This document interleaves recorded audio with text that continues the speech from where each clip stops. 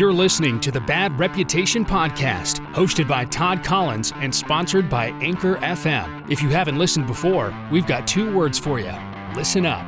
From digital marketing tips, entrepreneurial stories, and more, you will get the most up-to-date info brought right to your ear. Follow Todd on Instagram, TikTok, LinkedIn, Facebook, and more at Todd Collins Official. Listen everywhere podcasts are available, like Spotify, Apple, Roku, and more. Are you guys ready? Now, your host of Bad Reputation, Todd Collins.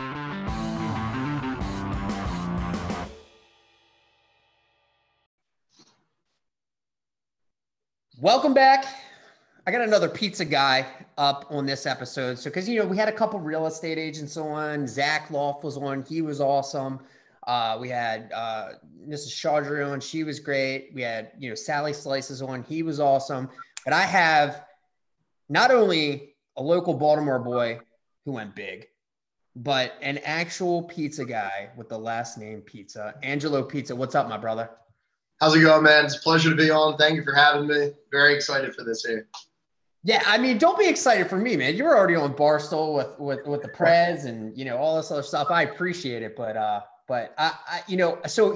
always go back and discuss, kind of how I come across profiles, right? So everybody knows that I spend, a mass amount of time on TikTok. I am constantly in there looking for, either a great story for the podcast or really good content that I find interesting. And I came across your story slightly first, and it really piqued my interest, not only because I love Baltimore, I love Maryland, deep down, like there's a lot of people that say they love Maryland, but I really truly love this state. Whether it's for its good or for its bad, but I love the stories that come out of Baltimore. And one of the cool things about it was that the pizza place that your dad, and we'll get into this, that your dad originally had, my dad, who's 72, who was always driving around in Baltimore for his job, stopped and got pizza at your dad's place for years. And now fast forward, you and I are having a conversation via the internet and talking about your venture. So I just think it's kind of interesting how things work out and plan out. And it's really cool. And the video that I saw with your dad and, he's holding you and everything else like that. That's very much me with my kids as an entrepreneur. And it's just something that is constantly happening. And I know, trust me, because I have a lot of friends in the restaurant industry, you're there all the time. Like it is, right. When you own a restaurant, it is 100% go all the time. So let's get into a little bit of the history of, how things started for your dad here in Baltimore, where I am, and then kind of how that, that evolved into, your decision to go out on your own. So my dad's place, it was Angelo's Carryout. If anyone is listening that remembers that, they were really well known for their big slice. That was what put them on the map. They did this massive 18-inch slice of pizza. And they also did the party pie, which was a 32-inch pizza that you could take out and people would bring it to school parties and everything else. But the slice is what really put them on the map. They opened in 1985. It was my dad and his brother, Tommy, and they both had the last name Pizza. It's always been pizza. We didn't change it to pizza. It's even going back to Italy. When you look at the records, it wasn't even changed when we came over. It was always P-I-Z-Z-A, spelled just like pizza.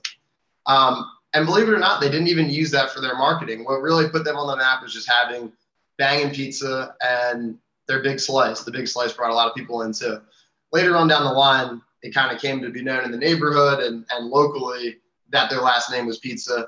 But they were reviewed big time. They had best pizza in Baltimore for a lot of years. They also did cheesesteaks and Italian cold cuts, which for my Philly people that are listening to this, it's an Italian hoagie. We call it a cold cut back in Baltimore. But everything was really quality, and that was what they built their brand around. So we're kind of saying with the same type of vibe up here as well. Now, how many years were they open in Baltimore? They were there for 28 years. Wow. Yeah, they closed up in 2013, and they did a killer business. I mean, they did numbers that people wouldn't believe were coming out of a pizza shop, especially in the 90s, early 2000s. And when things started to get a little rougher in Baltimore as far as taxes, and some of the people started to leave the city. And there has been kind of that exodus where people have been moving to the county for years now. I think they weren't really in the position with bills and everything to take that type of hit, and they took a massive hit. And over a number of years, they decided to give it up. But obviously, my uncle has passed, but my dad is over the moon about that I've been able to get back into this business. And he's just like, he really can't believe it. I mean, it's a dream come true for him to see me doing this and to see that it's come so full circle in such like an honest and genuine way. Well, it's always I mean, any dad, right? Like any dad's dream is to watch not only their kids be successful, but even more so. And it's just an egotistical dad thing. Trust me, father, I know when they take the mantle of something that you put your heart and soul into for years. My dad played pro baseball until he got hurt early on in his life. And I mean, he shoved baseball down my throat, but that was his thing for me. He was like, you got to play, you're going to go pro and this and everything else. And I obviously it made me quit. I ran from it because I didn't want to play. I played so much, but one of the interesting things that I like about it or the story is, so your dad shuts down the pizza place. You guys moved to Philly then? You guys moved to PA? No, so 2013, they shut down, and my dad was essentially not in a great position. I came up here to school in 2014, and I went to St. Joe's. After I graduated, I went back to Baltimore for a little bit. I worked as a mortgage lender. I did that for like 6 months. It wasn't for me. 21 years old. I don't have a mortgage myself, and I'm trying to sell mortgages, and it wasn't even a great time. But all that aside, I'm glad it didn't work out now, because it got me out of Baltimore. It got me back up to Philly. And I worked in insurance for a little bit. Insurance was not my piece. And then obviously this whole thing was spurred on with the Barstool event. You know, one of the things that I find interesting is, you know, especially when you're younger, is you're in a situation where you're doing something, whether it's getting out of college or getting your first job or whatever it is, and maybe things aren't working out the way that you want them to work out. And what ends up happening is you look at it and you're like, man, I failed, I lost this, that, and everything else. And I always say that it's going to get better, or it always gets better. You just don't realize it yet. And a lot of the times, you know, whether we blame God or we blame something else, we don't realize that instead of going this way, like the reason he made you fail was to be able to get you somewhere else. And I'm not saying that as a religious person. I'm just stating that we go through our downs to get to our ups. We just don't know when the up is actually going to hit. So it's just something to keep in the back of your head. Absolutely. And I really believe that as long as you keep looking for that opportunity, I knew when I was a mortgage lender that it didn't feel right.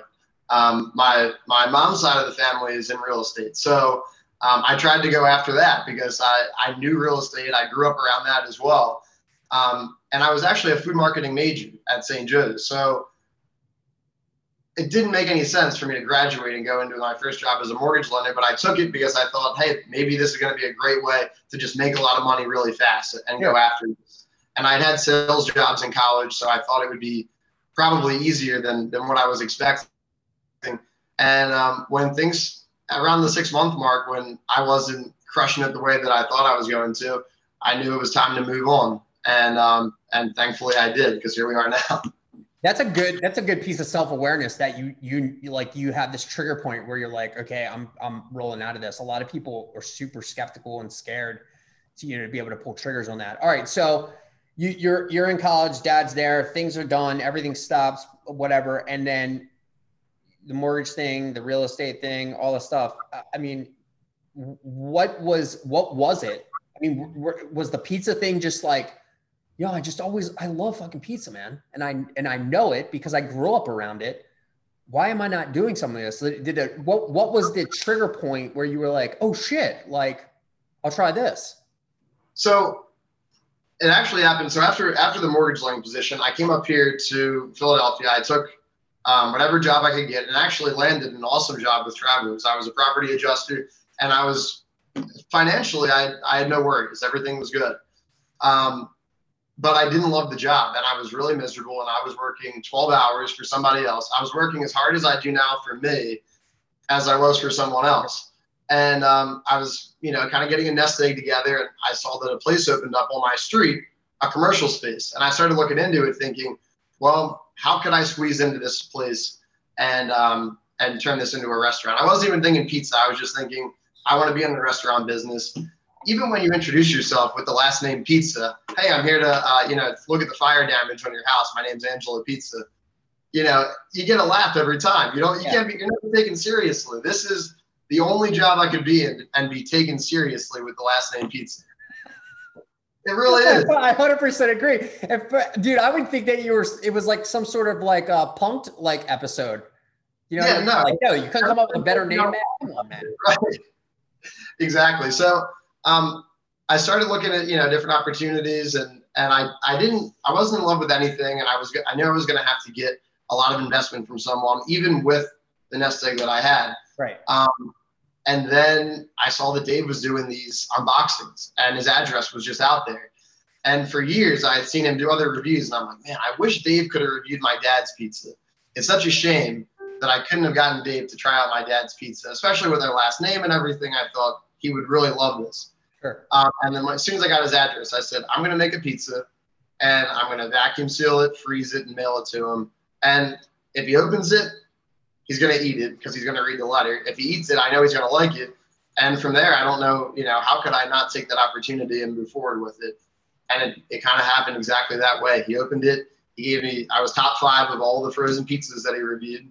And I literally quit my job 2 days later and started just selling frozen pizzas out of my house, shipping them out. And when that business was built up enough, we came down here. If that isn't a fucking entrepreneurial story, I don't know what is. That is like straight up. And you know what's funny? The one thing that just stuck out in my head that you said was, and I got to put this on like an actual recording on the other camera. One of the things that you said that just stuck out to me was you were working harder for someone else, or working as hard for someone else as you work for yourself right now. Where does that work ethic come from? Just having to do it, man. I've always had that feeling of that I need to be a man. I need to provide for myself. As soon as I turned 18, I didn't want to be on any more bills from my parents. I feel really, my parents, growing up, my parents were divorced basically since I was 1. And I never liked feeling like I was a burden to them. I always wanted to, as soon as possible, feel that independence, pay my own bills, and be out of their hair. And eventually, take care of them as much as I can. Obviously, I feel like that's part of the Italian family unit, right? You take care of your own, you give back. And so I hate that feeling of feeling like I'm taking from my parents, that I need to be propped up by my parents. So we really, that was kind of ingrained for me from a young age. And my family's always worked really hard. My mom works her ass off. My dad and my uncle, they both worked their asses off at the pizza shop. My grandfather, who was my biggest inspiration growing up, he was a brick mason. It's in my blood. It's ingrained. It's ingrained from you from a parenting standpoint. Absolutely. And doing it for someone else is not the best feeling. You can only do it for so long until you burn out. It's awful. It's awful. And the quicker that a person can figure that out, the better, right? And when we're younger, we have to work for other people. I believe at least it's a good option to work for other people because you can see how a business is run. I've had some really good people that I've worked for. I've been blessed with that. Blessed with the good work ethic from my parents. The Italian side, 100% you're talking about. My dad both my parents, extremely hard workers, man. Like, I mean, it's absolutely ridiculous. But the working for other people is great from an experience standpoint to see how a business is properly run. You know what I mean? How to be the boss. And I've always kept my eye on those people, and I've always been able to be close to those people too. I've been very lucky from that standpoint. So, all right. So you get into I did want to say on that point too, just for people that are listening to this from like a motivational standpoint, that hardest thing to do is quitting the job. Once you cut that string right there, and you know there's nothing propping you up, it's sink or swim. And if you have that work ethic and if you have that mindset, you're going to get the pizzas made. You're going to get the pizza sold. You're going to make sure they're shipped out. You're going to make sure the money hits your bank account, because otherwise you got nothing to pay your mortgage. You got nothing to pay your electric bill, and you're going down. And that feeling is, as hard as it is to think about in your head, you gain ultimate job security once you make that jump and you're successful at it. Never have to worry about anybody else paying you again. It's the story of burning the, storming the shores and burning the boats, right? You have no choice. You either take the land or you die. And it's one of those things where I always think, and this is me, I know for a fact, I've always done my best when I'm at my worst. And I know that sounds so weird, but like if I'm on my high horse from a standpoint of things are going great and everything else like that, that's awesome. But every single time that I've been down, bankruptcy, divorce, business partners that, fucked me, even though I always take that as my fault, by the way. I will say they fucked me, but at the same time, it's my fault for trusting them. And there are probably things that I did that made that situation happen. But regardless of that, I've always been at my best when my back's up against the wall. And most people don't ever put themselves in that position to see themselves be their best. And it's a great thing when you're an entrepreneur and you actually do fail, because it shows, and you do it, and then you do it again, and then you fail again. And it shows you that you can recreate, reinvent, and redo as many times as you possibly want. And you just have a lot of opportunities, and people just need to do that. They need to understand that there's a lot that they can do with themselves that, a lot of the times it's just when they're at their worst and they finally realize how great they actually are. Right. And failing really, on that same point, failing is the name of the game. We do I try a million different things when it comes to marketing. And, we try different promos and everything. And a lot of them, sometimes they don't get any traction at all. And that's fine, because the one that does get traction, that's when you're building up your client base right there. That's when you're building up those regular customers that are going to eat with you every day. And there's no harm in taking that failure, as long as you're not you're investing all your money into that one failure and you're putting all your eggs in one basket, then that's fine. Because that one success is going to make up for X number of failures, and you just keep on trying. I'm going to remember you said that. So when you do the advertising with my company, you're going to come back on, and then you're going to be like, holy shit, Todd was right. He wasn't bullshitting me. This was real. It actually worked. And that's where a lot of the times now, it's funny that we're just kind of wrap on advertising for a second and marketing. A lot of the times that I was lucky when I got into the restaurant industry with the people that I work with now. They were all kind of like my age, and they were all taking over. It was all the succession plans. They were all taken over for their moms or their dads. And they knew that they had to pivot the marketing strategy that they were currently on. So a lot of them were like, either we don't need to advertise because we've got, this massive following. And it's like they were like happy just making this much money. Like they didn't want to make more, which really confused me a lot. Like they were like, nope, we're good. And I'm like, you don't want to make more money. I don't understand that, but it was confusing. And then the other ones would be like, yeah. And then the other ones would be like, we do radio advertising, and we do TV, and we do billboards, and we do magazines, and I'm like, and I would sit there and talk to them, and I would run them through, how the world operates. And I would literally say, like, do you listen to the radio station that your radio advertisements on? And they're like, yeah.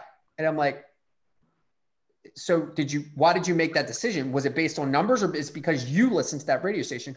Why is your billboard, right? Why is your billboard 3 miles from your house, or 2 miles right before your restaurant? Well, because you like to see that sign. So a lot of our decisions are based on ego when it comes to marketing and advertising, and it's not based on science. And in my opinion, that's one thing we've learned, I think, at this point in the world, is we gotta, I always say follow the science, but I say follow the science when it comes to advertising. Like, you be able to track the dollars. and I remember talking to every single restaurant owner that I had. I was like, what type of advertising you want to do? I want advertising that can show me the numbers. This is how much I'm spending. How much money did I make back? And I'm like, let's go down the line of advertising that you're doing right now. And not one of those things is doing that for you. So that's a really scary thing. So I guess for you, yeah, I was going to ask you. So for you, you bounced in, you knew that social media had to be a play, right? Absolutely. In Angelo's. So it's funny that, you talk about that ROI. When you meet with investors, when you meet with people that want to get in, and we haven't taken on anybody at this point, but they always want to know, how much do you spend to acquire a customer? And currently it's zero. I don't spend any money on marketing at all. I don't do any paid advertisement. All of it comes from just my social media, my Instagram, my TikTok, and then just marketing to my people around here, marketing to my neighbors. Yeah. We're also in an excellent location, which doesn't hurt either. But it's so important because when you think long-term, when you're thinking growth and you're thinking at some point, we will need to take on some sort of investor. That's how any business grows, is that you need more money. You can't just do it all on your own forever. That's a big topic of how much are you spending, and then how much do you have to spend to acquire that customer? Right. If that number isn't good, then you're in trouble. Yeah, you're in big trouble. And that's, and anytime I always say, like, let me see the doc, let me see the P&L statement, and I'll look, and, luckily, I was in industry prior to the marketing industry where I was able to read financial statements, and I can look at a financial statement and I can just start picking it apart where I'm like, wow, we got a lot of fat on here, and I'm okay with fat, but I like provable fat. What are we getting out of this? And sometimes it's not scalable. Like when people talk about social media, right? Just organic, not paid, but organic, the stuff that you're doing right now, right? Sure. Like they're like, well, how do you measure that? I'm like, you can't measure organic growth. The only way that you're measuring it is based on the awareness, right? And the community reacting to what you're doing. But at the same time, it's like building a house. You got to have that base built and consistent all the time, and make sure that it's always taken care of, and maintenance. You got to make sure that that's always taken care of, or when you go into the paid side of things, it doesn't work, because you can run an ad. I mean, just think about it. If you see an ad, right, and it's something that piques your interest, and then you go to the website or you go to the social media pages, the actual social media pages of that product or business or service, and there's nothing happening, the immediate thing for our generation is we're like, oh, this is a fucking ripoff. This is bullshit. Right. Like there's no humanization to it. So this is obviously a ploy to get me to give them something, and I'm going to get it, and it's probably made in China, and it's going to fall apart in 2 days. And so on the food side of things, I was looking into some CPG products, and I was looking into what their online presence looks like. And when you go and you look at their overall Instagram grid, like when girls talk about their aesthetic, like overall, overall grid, just what does it look like from picture to picture? Is there a color scheme? What are you looking at? And you look at a lot of these like big time corporations that are doing whatever CPG product in the grocery store, and the grid looks like they've posted the same picture 30 times in a row. And sometimes it's not even a picture, it's just a graphic of like, happy 4th of July, here's, whatever, a hot dog. Yeah. Just something that gives you nothing, tells you nothing, doesn't produce any type of feeling. It's just a little thing that you swipe right past, and they're dishing out big time numbers for that stupid little nothing to throw that out there into the universe. Yeah. And that's why I always say, like, I'm like, we provide that for some of our clients, and it's mostly for the clients that are just like, we don't have the time to do it. Right.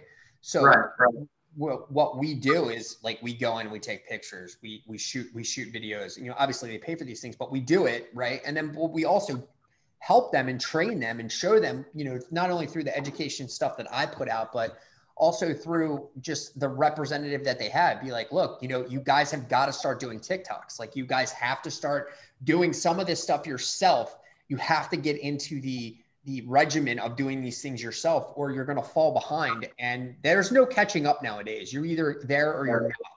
So, all right. So a brand, you have to have an identity. You have to have a brand. Yeah. People can identify with, and a brand that people like. Yeah. You can market to certain people, But at the end of the day, you have to have something that you have to have a likability factor that comes into it. And if it feels cold and if it feels robotic, then that's not doing anything for you when it comes to your socials.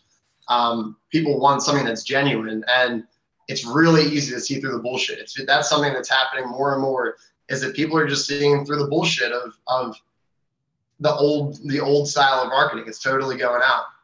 Yeah, I mean, our generation's hip to it. We know. And I mean, one of the interesting things, it was one of the videos I just put out about TikTok ads. And I was like, one of the things that I'm like obsessed with about TikTok and I love about TikTok is the ads don't look like ads.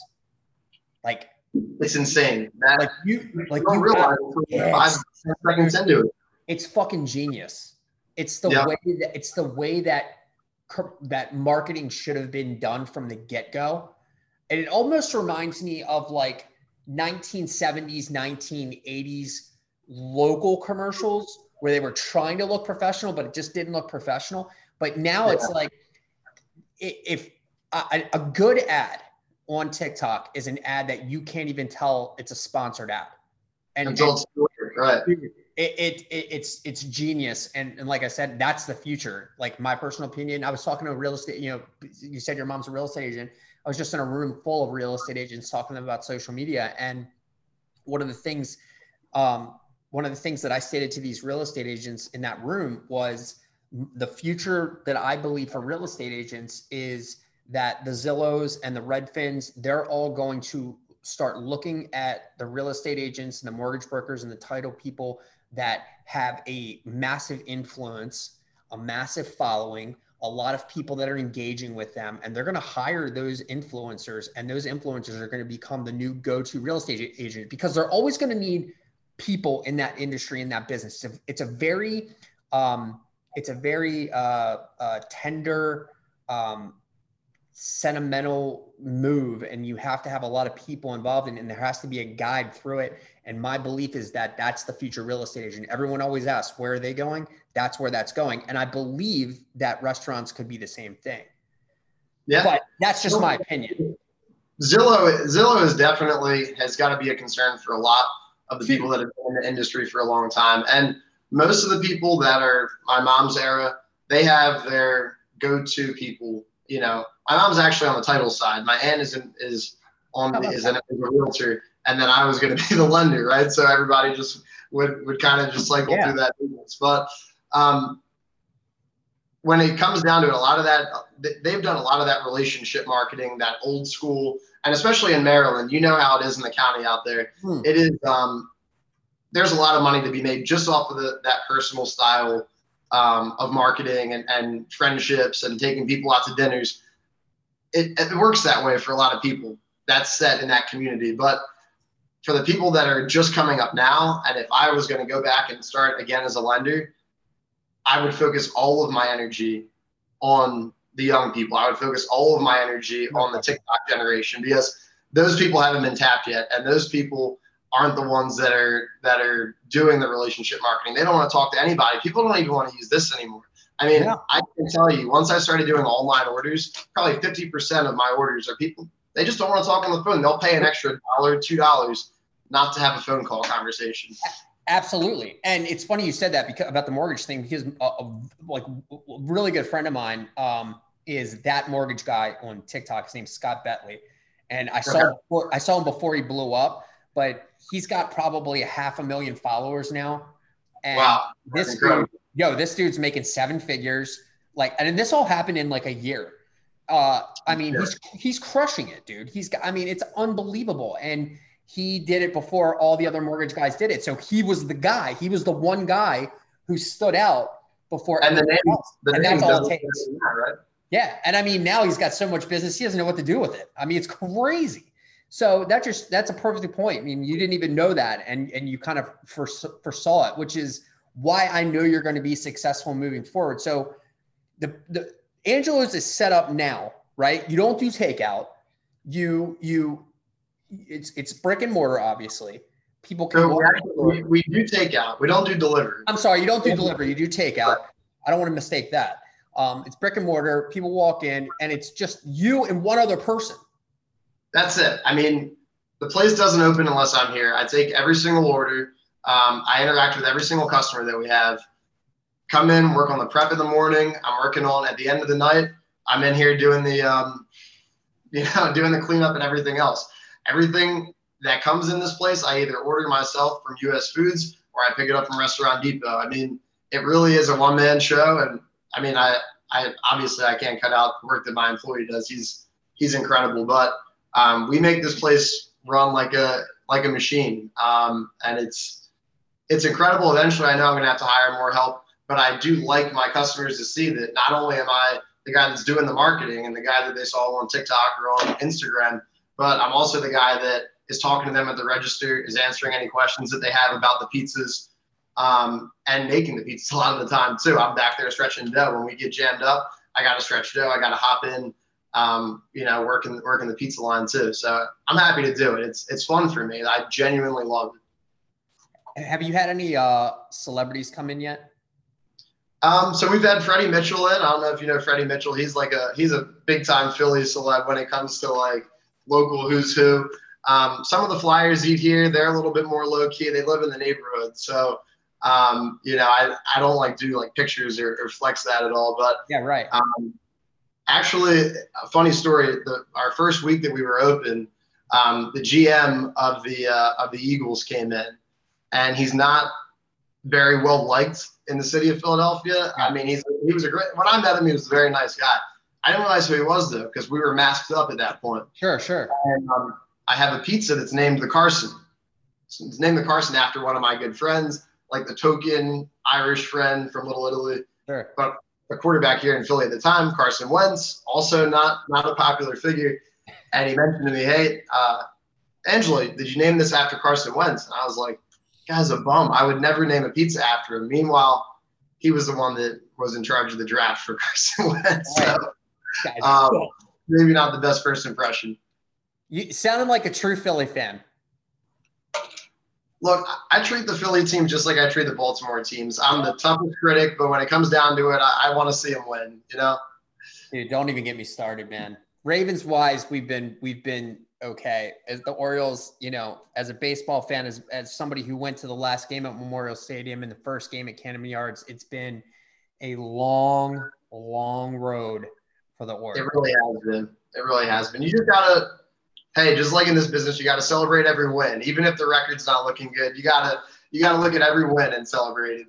I think it's just how baseball is, man. Like baseball, growing up, like fucking Expos and the Blue Jays and the Twins and all. I mean, all those teams sucked for so long, and then eventually they came back around. So I think it's just one of those things where like the Orioles eventually, maybe it'll be like 10 years from now they're going to come back around. There was a couple of times that they got close, but I still think we're years off from that. So the pizza place is operating. Angelo's is operating. You're doing all these things. After the whole Barstool thing goes down, and you go, all right, we're opening a place. You hire the guy. Everything's going. When did you go, all right, well, TikTok is going to be the place where I'm just going to start putting these TikToks out and see what happens? Is that literally what it was, or were you just like, did someone tell you need to be on there, or what was it? So at first I didn't get right into TikTok. When we were doing the frozen pizzas, I was mainly just using Instagram. Instagram was like my biggest tool. Shortly after we opened up here, we opened in November. I think I made my first TikTok sometime in December, just to kind of try it out. And I was expecting we might hit, I don't know, like 200 views or something. I had no idea what to expect because we didn't have any followers. Yeah. The first TikTok that I put out, it got 210,000 views on it. And Dave Portnoy actually ended up commenting on the TikTok. He was like, I love this dude. Congrats, man. Second one got 180. And then, from there, it's all over the place. You know how TikTok is. One day it loves you and it's going to shoot you up to some crazy number. And then the next day it has you just hitting nothing. Really has nothing to do with how strong the content is, which is the weirdest thing about it. But once I saw the value in that, I said, all right, we're going to have to push on TikTok too. And I try to do as much as I can, but I'm so busy around here. Making those TikToks and finding that time is like, it's insane for me. It feels like I'm playing arts and crafts when I should be, handling everything else. So I do it when I can. Yeah, I get it. It's one of those things where it's a necessary evil, but one of those things where, look, it's giving back to you, and right now it's really giving back to you. And Sure. so you got to give it attention, right? I mean, like you want to be able to ride that wave as much as possible. Trust me, there's people that are trying to chase down 200,000 views on the TikTok like it's going out of style. So to be able to even get that, right off the bat, and maybe there was a little bit of clout behind it, with everything that happened, but that's okay. I mean, that happens, but there's a lot of people that have started it and they don't have anything. They don't have a Portnoy or a athlete backing them or anything else like that. And they still do really well. So it's just one of those things where I always continue to tell people, I'm like, just give it a shot, and stick with it and see what happens. But you have the opportunity to really do some awesome stuff. So Instagram does well. What about like some of the older demographic social media platforms like Twitter and like Facebook and stuff like that? Are you utilizing anything like that? So I have it set up that all my Instagram posts also go to my Facebook page. I don't interact with my Facebook much. I feel kind of guilty because I have a lot of people that are commenting and stuff, and I never like a comment or I never respond on there. Not because, I feel bad about it, but it's just, it doesn't net me the kind of numbers that Instagram does. Sure. So it's good to like keep a consistent flow of content going on there, but it's nothing that I'm investing a lot of time into. Twitter, I started one up and I didn't get much of a push from it initially, and it just kind of lost steam. Like I said, when I have everything else to juggle over the course of a week, if I can get that one Instagram post done a day that goes on to Facebook, or that one TikTok that I then share on Instagram and then it goes to Facebook as well. For now, I'm content with that. I'm not obsessed with, obviously I'd love it to blow up. I'd love my TikTok to blow up. I'd love my Instagram to blow up, and it's growing gradually. But at the pace that we're doing, I feel like we're gaining really solid followers that are interacting a lot. They're actual customers in most cases. Yeah, right. And in that respect, if it continues to grow at that rate, I'm more than happy with it. Yeah, and I think that's missing nowadays, right? I'm kind of happy.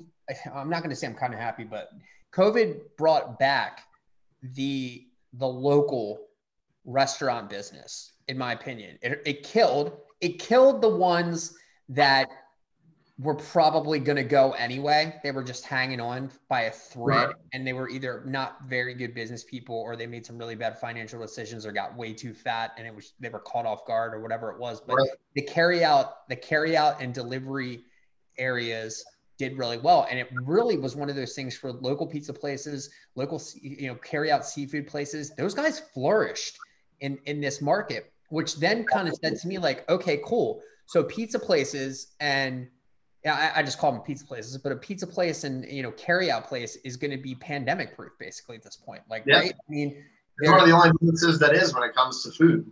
Right. Right. Yeah. So it puts you in a position where you're in low cost, you're low overhead. You try to be low overhead. I mean, any lower would be a food truck, right? So right, sure. You're the lowest overhead, and you're selling something that has, again, low food costs, I assume, with the potential, if it's good, potential of a high margin, which your pizzas, I'm gonna have to try it. But I'm gonna put my money on it that it's badass. I'm sure you can freezer send me a pizza or whatever, and I'll pay. I mean, obviously I'll pay for it. I don't want it for free, but because I don't like taking free shit. But I'll definitely try it and be like, oh, there's a reason why they don't have to do this. And there's a lot of stuff out there that basically states there's a lot of businesses out there that don't have to really do a lot of advertising because they're a local business that has created such a hold on that specific area that they don't have to do a lot of that stuff, that it just happens. Like you said, when, prior to the podcast starting, for those that can't see anything, there were people trying to get in the door while Angelo was like sitting there and he's closed. And it's like, he was like, literally like they're pushing the door, trying to get in. So that's how you know your food's good, bro. All right, so as we kind of roll towards the end here, and I really appreciate you being coming on. Can you give me three things from an entrepreneurial standpoint, mentality standpoint, for somebody who wants to take that risk, right? That's ready to take that risk. Give me 3 things real quick that you would give to somebody who is ready to jump or is just about to jump or is having a little bit of apprehension with that. So I'd say number one, you can't let fear dominate what your actions are going to be. You have to see yourself as being victorious. You have to see yourself as somebody that's going to get it done by any means necessary. 2, I would say, if you get the momentum, then you have to ride that momentum out. Don't take a break. Don't say, oh, I'm going to take a week off and then come back and look at it later.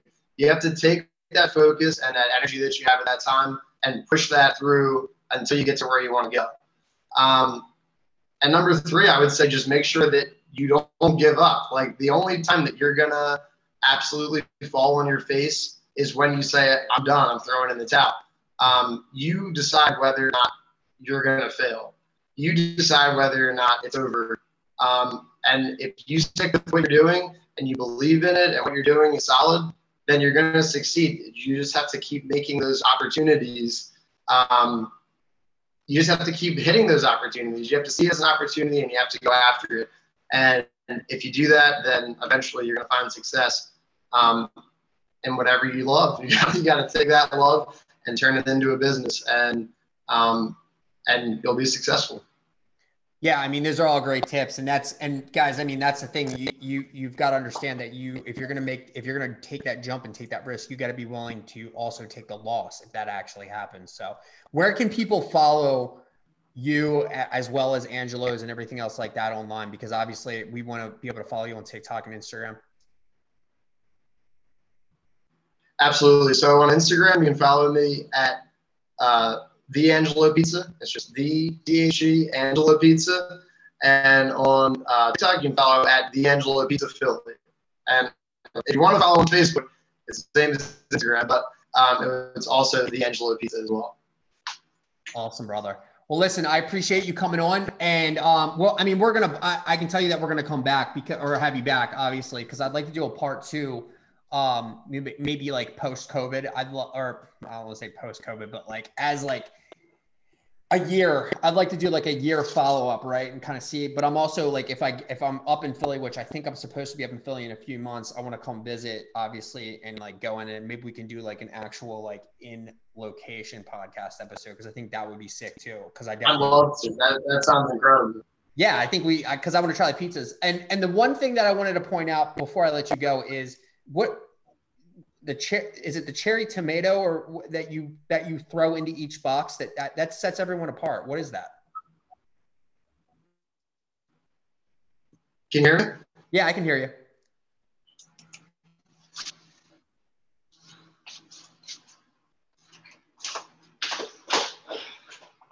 Angelo's taking a break right now. He's running to get a plug.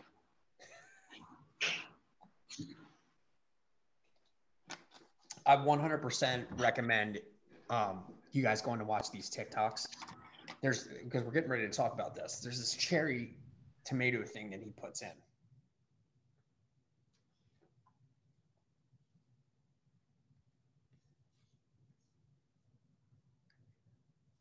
All right, so we lost Angelo. But here's the good news. I want you guys to go listen to the next episode because I have another really good one coming out. But we're going to have an Angelo part 2. I can guarantee you of that. Thank you for listening to the Bad Reputation Podcast. Be sure to leave us a review and share what you may have learned with someone else today. Remember, your reputation is everything.